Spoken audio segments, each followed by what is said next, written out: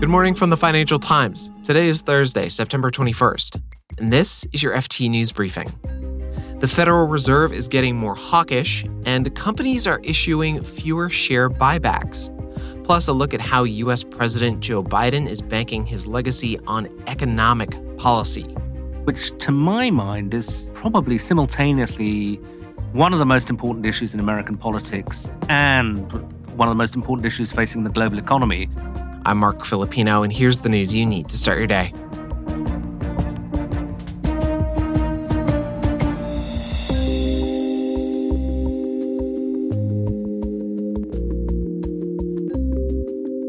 The Federal Reserve hit the pause button on interest rate rises yesterday. Not a huge surprise there.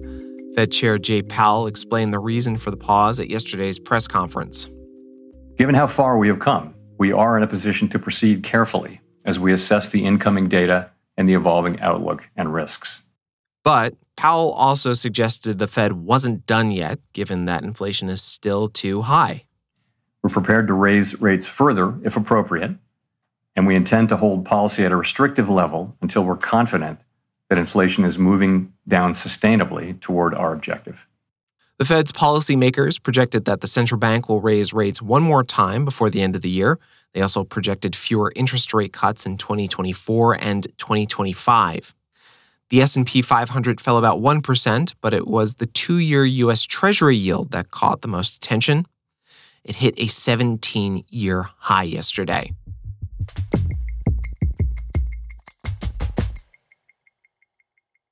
Corporate buybacks in the U.S. are down, way down, actually. Share buybacks slumped to their slowest pace since the early stages of the pandemic, and analysts say that the trend is likely to continue. Here to talk about both the risks and the rewards of this decline is the FT's Nicholas McGaugh. He covers U.S. capital markets. Nick, what exactly are stock buybacks, and just how important have they become in recent years? They can have a direct impact on share prices by adding another steady source of demand into the market, and also then the indirect impact by making companies' profits look better. I was talking to one analyst about this the other day.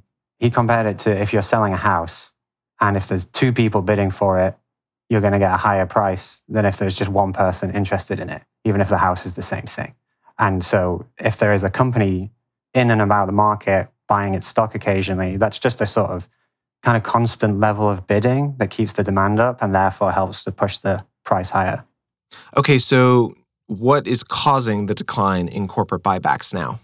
So there are a couple of factors that have all come together to put pressure on the overall number. One of them is industry specific, which is that at the start of this year, banks were some of the biggest repurchasers of their shares. And then in March, there was a little issue with a bunch of banks collapsing, which led to a big drop-off in buybacks in the second quarter. For the really big banks, that's not a sign that they were scared about their health and felt that they needed to hold on to cash, but more an expectation that they're going to have stricter regulations. And then meanwhile, everyone else is dealing with higher interest rates and various macroeconomic issues. So there is increasing pressure to spend on things like sorting out supply chains, reaching net zero targets, and that all drives up capital expenditure costs. And at the same time, it's more expensive to fund any of that through borrowing than it used to be. And so people have to be a lot more thoughtful about what they're spending on. But they aren't missed by everyone, right? A lot of people don't like share buybacks. A lot of critics see them as a kind of financial engineering that's more about just manipulating the numbers in your quarterly reports to reward executives who get paid based on earnings per share or share price performance targets. They say it'd be better to spend that money on real investments or improving pay for junior employees. And then from an investor perspective, some people much prefer to get dividends because they're seen as more reliable. So given that they're unpopular and there's been this reduction of share buybacks, are they a thing of the past? And, if they are, is that even a problem? So buybacks are not going to disappear entirely, but the trend does look like it's going to be going downwards for a while. Interest rates aren't going to be going back to zero anytime soon. And some of those spending pressures, like needing to sort out supply chains, are also kind of long-term trends. And so that reduction will be an incremental factor, weighing on stock prices going forwards. And it might also kind of widen the difference between the haves and the have-nots in the market. Apple on its own spent $20 billion on buybacks in the second quarter. They're so huge and they're generating so much cash, they don't really need to worry that much about borrowing costs. So they have more freedom to keep up with repurchases, whereas some smaller companies will be feeling much more pressure. Nicholas McGaugh covers U.S. capital markets for the FT. Thanks, Nick. Thanks.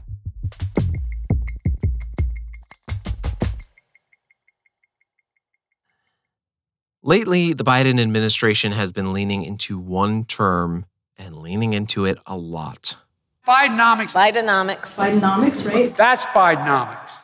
Biden's economic policies, like passing subsidies for green energy and infrastructure, have become a huge focal point of his presidency. And the FT's Gideon Rachman is launching a series in his Rachman Review podcast looking at Bidenomics. Gideon joins me now to talk about it. Hey, Gideon. Hi. So tell us a little bit about this series. So we're going to run 3 podcasts on Bidenomics, which to my mind is probably simultaneously one of the most important issues in American politics and one of the most important issues facing the global economy. In American politics, it's pretty clear that Biden is going to run on his economic record. He's churning out ads about it, but that most Americans currently are pretty skeptical. The opinion polls don't show that they think the economy is going well. The other interesting aspect of it is that it's a really ambitious turn in American policy back, if you like, almost 50 years to the idea of industrial policy, that the state can intervene, should intervene, to foster important industries, in this case, clean energy and so on. And that has been greeted with a lot of nervousness around the world. Is this America going protectionist? Is it destroying the world trade system and so on? So, Gideon, who are you talking to for this series? So the first guest is a man called Brian Deese, who was head of the National Economic Council in the Biden White House. So essentially conceptualized and helped to implement the package of measures which have become known as Bidenomics. That's the Inflation Reduction Act, the CHIPS Act, a lot of the infrastructure spending.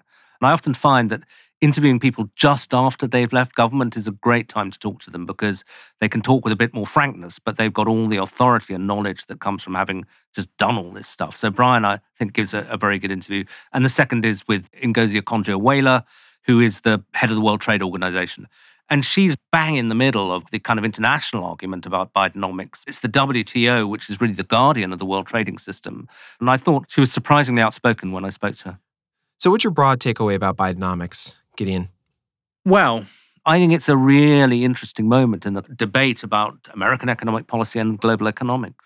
It's really, I think, the moment when a U.S. administration turns the page on Reaganomics and that free market neoliberal era and says, we've got to try something different.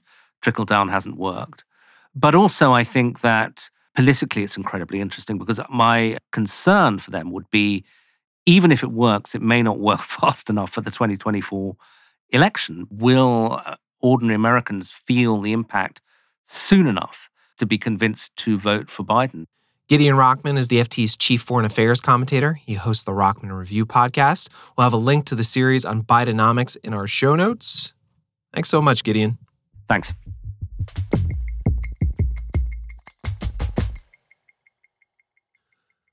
Before we go, the Bank of England meets today, and it's not clear what the central bank is going to do with interest rates, especially given that a report yesterday showed inflation rose less than expected in August. You can read more on all of these stories at FT.com for free when you click the links in our show notes. This has been your daily FT News Briefing. Make sure you check back tomorrow for the latest business news.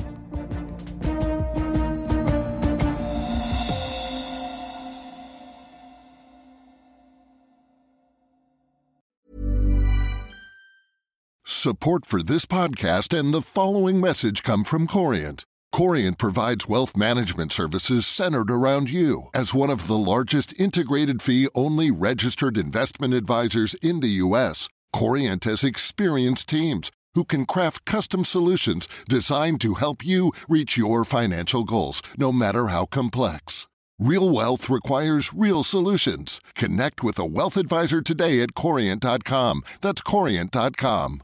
Hi, this is Matt and Sean from Two Black Guys with Good Credit. If you own or operate a business, whether it's a local operation or a global corporation, partnering with Bank of America could be your smartest move. By teaming with Bank of America, you'll enjoy exclusive digital tools, award-winning insights, and business solutions so powerful you'll make every move matter. Position your business to capitalize on opportunity in a moment's notice. Visit bankofamerica.com/banking for business to learn more. What would you like the power to do? Bank of America, N.A., copyright 2024.